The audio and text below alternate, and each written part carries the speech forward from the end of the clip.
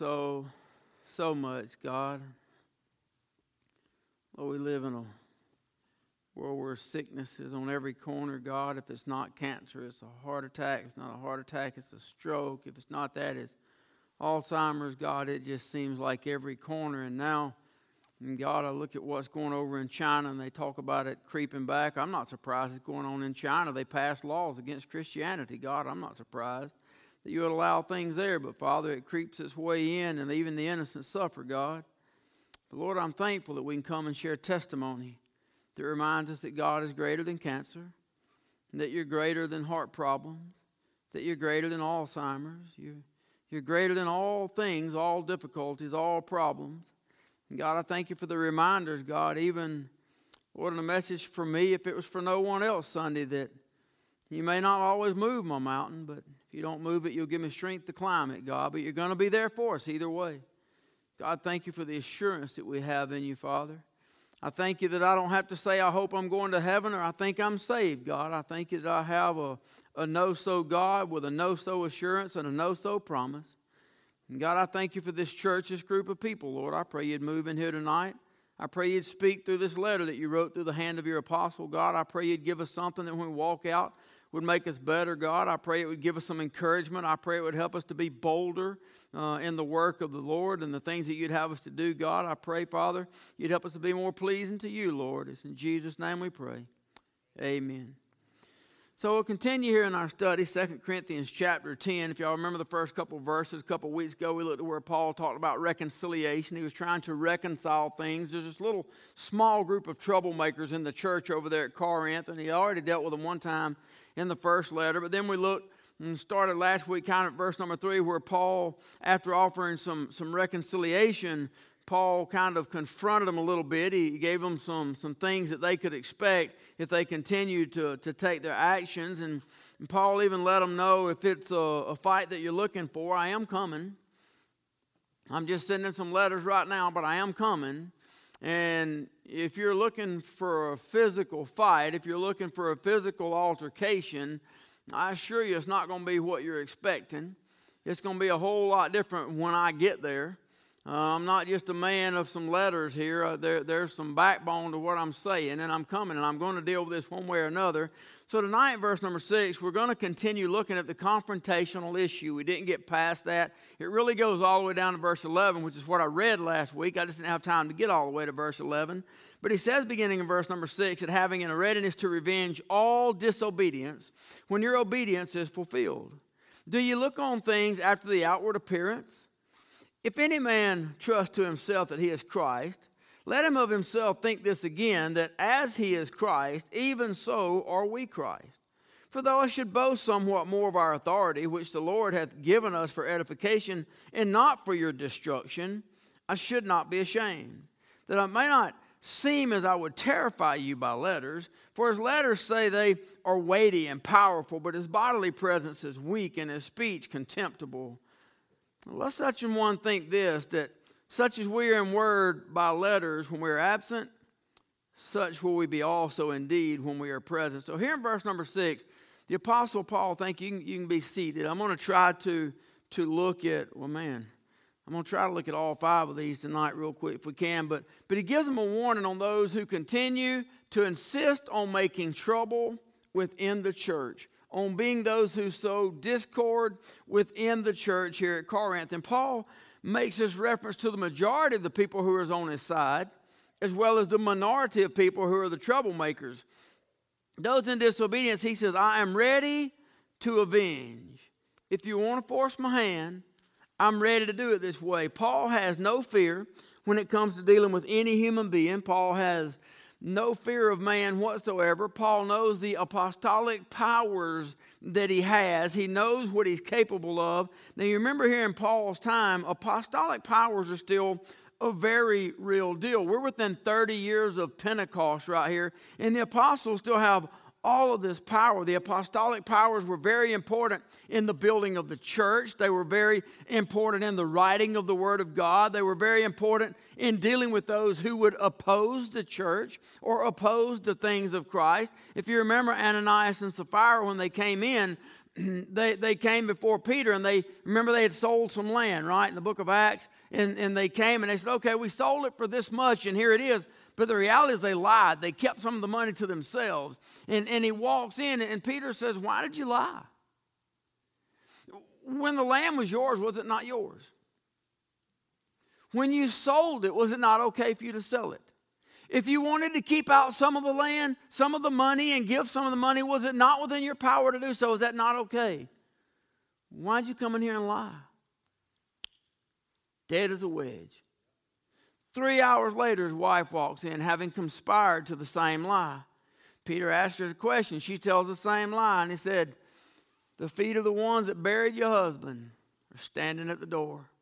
And those are apostolic powers. These men had incredible powers about them. The apostles, as they died out, as each one died out, so did the apostolic powers. God did not renew that. He did not renew apostolic powers. He doesn't use apostolic powers today. And any of these guys that you see on their webinars and ministries and all they call themselves apostles so-and-so, or official nutcases as far as I'm concerned. Because they can't be an apostle unless they've stood in the face of the Lord Jesus Christ. And the Lord has spoken with them and given them these apostolic powers, which he has not done, and they have not seen him face to face. So they can't be an apostle. But nevertheless, remember back in the Old Testament, just a couple of examples of what powers on men would have been like.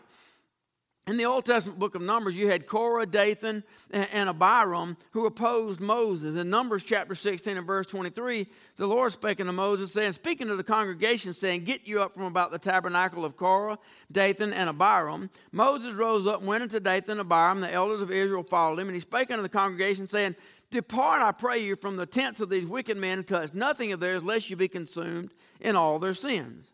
So they got up from the tabernacle of Korah, Dathan, and Abiram on every side. Dathan and Abiram came out, stood in the door of their tents, and their wives, and their sons, and their little children. Moses said, hereby ye shall know that the Lord hath sent me to do all these works. This is 3 people that them and their families are opposing the anointed of God. They are opposing Moses, who is the chosen vessel of God. Moses said, here's how you're going to know, for I come to do all the things, for I've not done them of mine own hand. Verse number 29, if these men die the common death of all men, or if they be visited after the visitation of all men, then the Lord hath not sent me. But if the Lord make a new thing, and the earth open her mouth and swallow them up with all that appertain to them, and they go down quick into the pit, then ye shall understand that these men have provoked the Lord. It came to pass, as he made an end of speaking all these words, that the ground clave asunder that was under them. The earth opened her mouth and swallowed them up in their houses, and all the men that appertained unto Korah and all their goods. They and all that appertained to them went down alive into the pit, and the earth closed upon them, and they perished from among the congregation. That is no different than the power that the Apostle Paul has at the touch of his fingertips. That is no different than the apostolic power. Now, Paul knows this. He knows that the power that he has is to be used primarily for the edification of believers and not for the destruction of his enemies. The reason God took that out is because he couldn't trust people like me with it. I would be zapping people at red lights. I would be zapping people with a smart mouth. See, he could only give it to the ones that he could trust. It's obvious that he can't trust me with a lot of stuff. But as we saw last week, Paul knows that these powers are to be used for the pulling down of strongholds. They're to be used for the pulling down of Satan, the pulling down of powers, so that lost sinners might be saved, and so that saved people might grow closer in their walk with the Lord. So Paul understands how these things are to be used. I have no doubt that the Apostle Paul would have heard of the story when some of them came and they were rebuking Jesus, and some of the Samaritans were talking down about Jesus and trying to tear him down, and Mark and John, I believe it was, came to him and said, Lord, you want us to just do like Elias did and just call fire down from heaven and consume them? That's not a wisecrack. That was like the real deal. They really could have called fire down from heaven. They really could have consumed all those people for what they're doing. But Jesus said the Son of Man has not come to destroy men's lives, but to save them. And they went to another village. So the power is to be used for good things. Paul understands that. Not only is he brave in his apostolic powers, he's just a brave man, period. Paul has been beaten nearly to the point of death. He's been brought before the high priest. And hereafter he's been beaten, the high priest in Acts chapter 23, verse 1, had him hit in the mouth. Paul earnestly beholding the council said, Men and brethren, I've lived in good conscience before God until this day. And the high priest Ananias commanded them that stood by to smite him on the mouth. Now I'll go ahead and tell you that ticked Paul off. He says, God smite thee, thou whited wall. For thou sittest thou to judge me after the law and commandest me to be smitten contrary to the law. Paul could have had him killed then, but he didn't. He held the judgment for God. Even the ones around him said, you talk to the high priest that way. And Paul had some things to say about him after that, but I don't have time to preach that part tonight. But Paul has no fear of man, especially this little handful of troublemakers over there at Corinth that are causing problem in the church. So Paul begins by offering this reconciliation, and then he comes and he offers this stern warning. But in verse number 7, he says, do you look on things after the outward appearance? If any man trust to himself that he is in Christ, let him of himself think this again, that as he is Christ, even so are we Christ. In the first half of the verse, Paul clearly points out their mistake. You're looking at the outward appearance. You think this is what you got to deal with. You think this is all this. You're summing me up by the outside. If you remember last week, we looked at the mistake. We looked at David and Goliath. We looked at what a mistake it is to summon things up by the outside. Goliath looked at David, this little run, his appearance, and says, am I a dog that you would come after me? He looked at the outward appearance. But can I tell you, Goliath is not the only one who made mistakes. The anointed of God also made the exact same mistakes. Remember when God sent Samuel to Jesse's house to anoint the next king of Israel because Saul had dropped the ball and God said there's going to be a new king? So he goes there and he gets to Jesse's house and he's going to anoint the next king. He's looking for the next one that'll be the king there. He's all ready, and then Eliab comes in. Jesse brings in 8 of the 9 sons. David stays out in the field. He brings one in, and his eldest comes in. He's a man's man. He-man, specimen of a man. Good looking, tall, dark, handsome, strong. Boy, this is the perfect king. And Samuel's ready to anoint him, and God says, not so fast. Don't anoint him. That's not the one. The Lord said unto Samuel, look not on his countenance or the height of his stature, because I've refused him. For the Lord seeth not as man seeth. For man looketh on the outward appearance, but the Lord looketh on the heart. So Abinadab comes up, another tall specimen of a man. Samuel says, oh yeah, this is the one. God says, Don't look at the outside. That's not the one. That don't anoint him. So then Shammah comes up, another specimen of a man. He says, surely this is the one. You ain't got it yet. You keep looking at the outward appearance. Finally, when they're all gone and there's none left in there, he says to Jesse, is this all your sons? And he basically says, I got a little run out in the field. Got a little boy out there taking care of a handful of sheep, but he ain't no king. He's just a little boy. He says, I ain't leaving here. I've seen them all. Go get him. So they go get him and bring it in, and he looks and he sees this little boy, and God says, that's the one. That's the one. Can I tell you, all of the elder ones had been at that battle for days before David got there, and they hadn't done anything. God says that he looks on the heart, that he looks inside. So not only does Samuel make the mistake of looking at the outward appearance, but remember when David got out there to the battle and Saul looked at him? And David says, who is this uncircumcised Philistine that defiles the armies of the living God? Looked like nothing was going to be done. David said, what will be done for the one? He says, I'll go out there. So Saul looks at him. And he says, thou art not able to go up against this Philistine to fight with him. Thou art but a youth. He's a man of war from his youth. So Saul, remember Saul's the anointed of God, right? Saul also looks at the outward appearance and makes a mistake.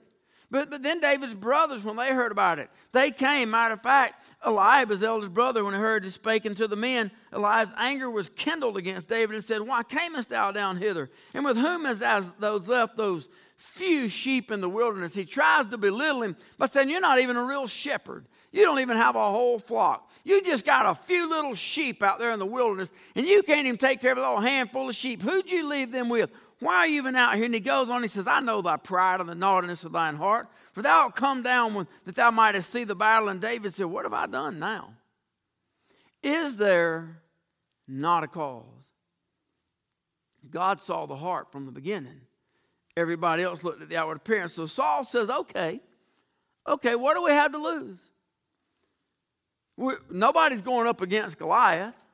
I've got the same soldiers, and none of them have for days. We obviously ain't fixing to win this battle. What else am I going to do? He's the only one dumb enough to go out there and die. So I guess we'll let him go. So Saul says, well, let's at least make him look like a warrior.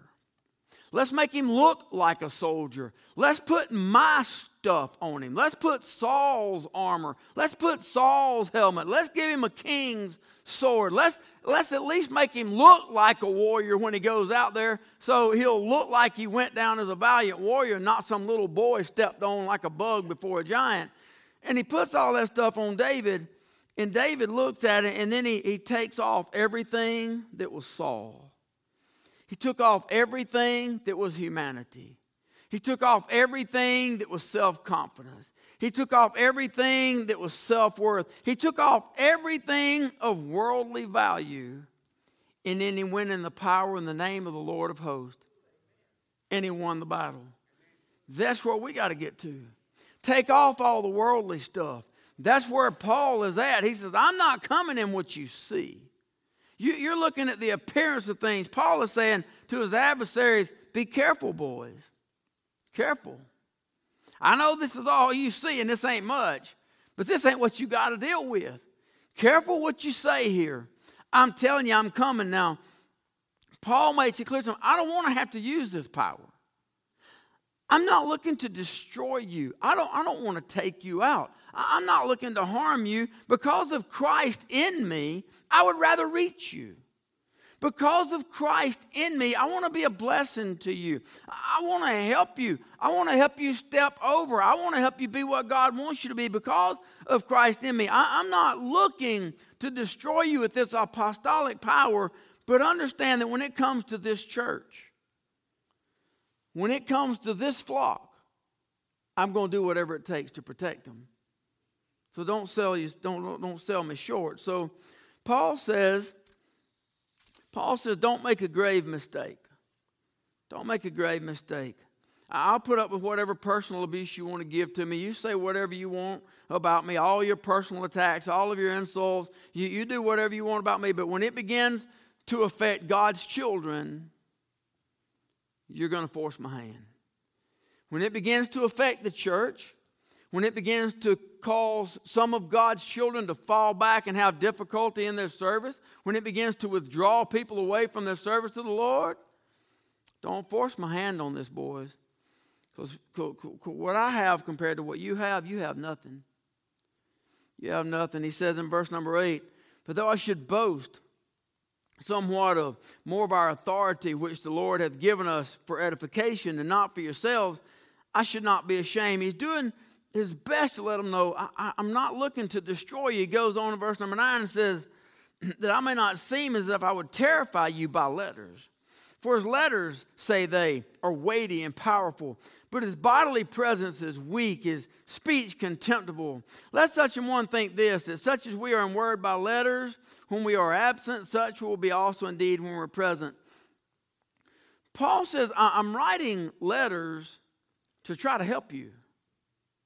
I'm writing these letters to you to try to help you understand. You're causing a problem in the church. You're sowing discord. You're creating issues. I'm trying to help you understand that what you're doing is wrong. And I'm going to stop it one way or another. I'm not going to let it just keep on happening here in the church.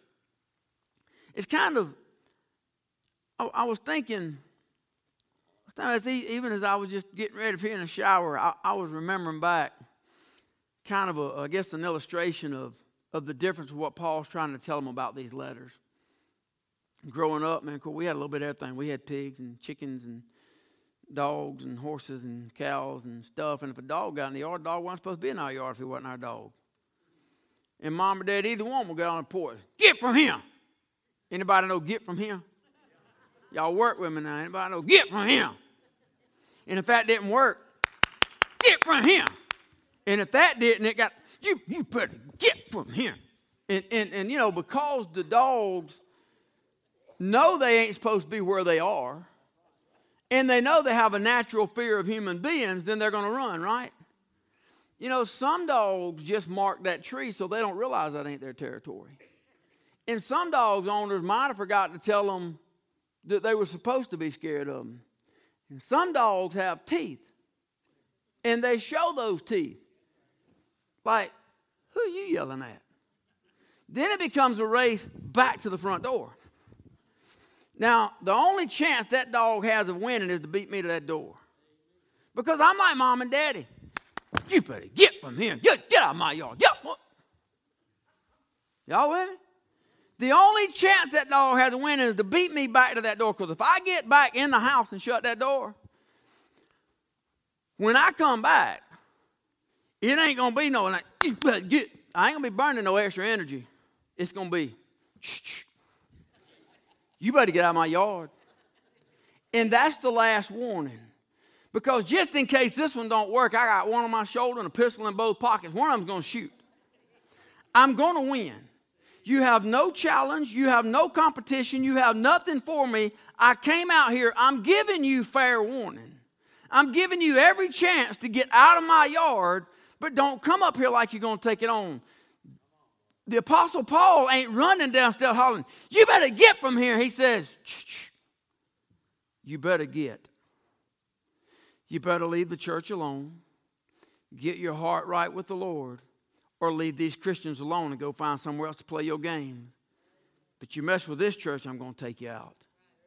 You mess with God's children, of which He's appointed me an under shepherd over. This is a church that I started. Most of the people in this church are people that I led to the Lord. These are people that God used me to tell them about Christ. I'm the one that prayed the sinner's prayer with them. I'm the one that saw them come to a life of repentance. I'm the one that saw old things pass away. I remember when they were over here dealing drugs and now they're right here. I remember when they were sick in the gutter and now they're right here. I saw where they were. I've seen where they come from. I see where they are now. And I'm not going to let somebody like you take them back to where they were. Paul says, you can say what you want about my letters, but I'm telling you, you better understand when I come, it's going to be on time. And I'm not writing a get from here kind of letter. I'm writing a you better get. Because I'm going to be there soon. And I know a couple of times before I said that, and the Holy Spirit constrained me that I didn't get to come then.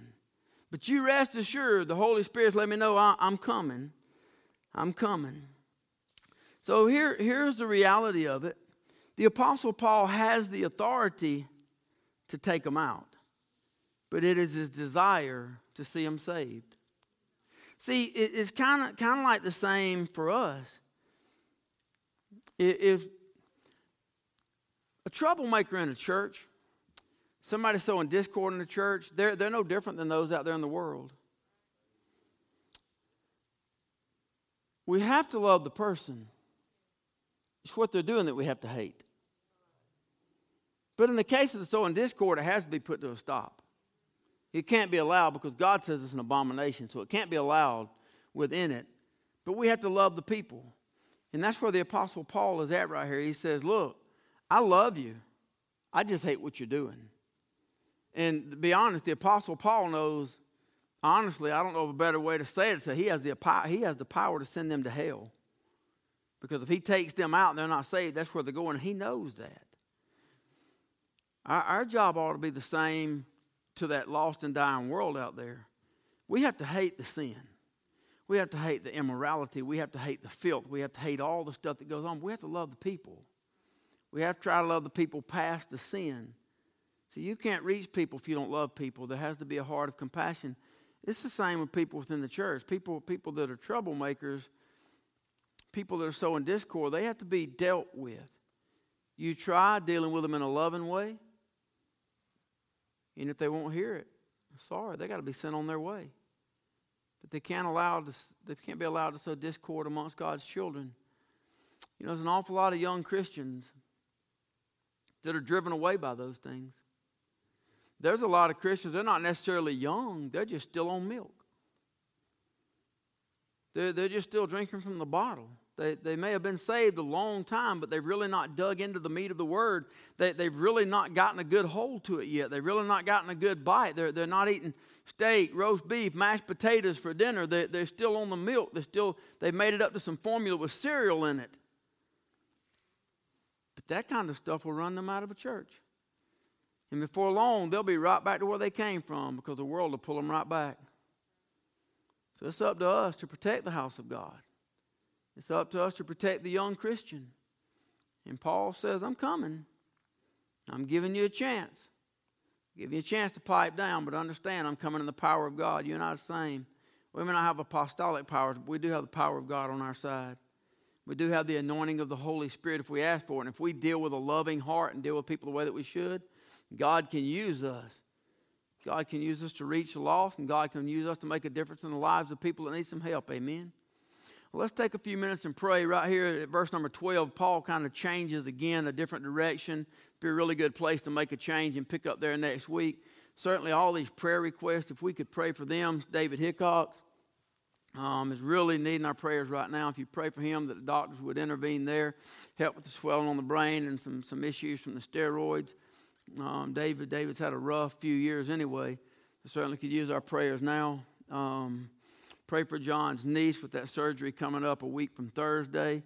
For the cancer, also for his other niece with the cervical cancer. Miss Brown's brother. All the prayer requests that were brought up. They count on us crying out on their behalf.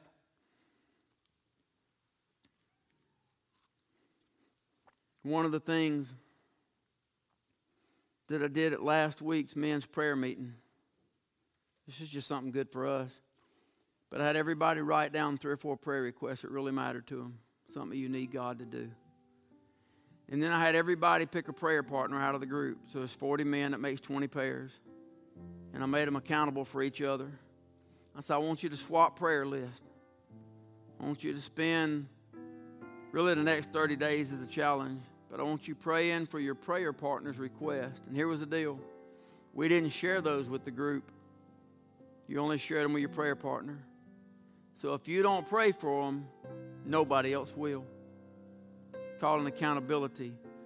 These people that are sick, these people in the hospital, we're accountable. We are their prayer partners. We're what they've got. We're their hope. We're the one that God says, you can come boldly into my throne room and make intercession on behalf of others.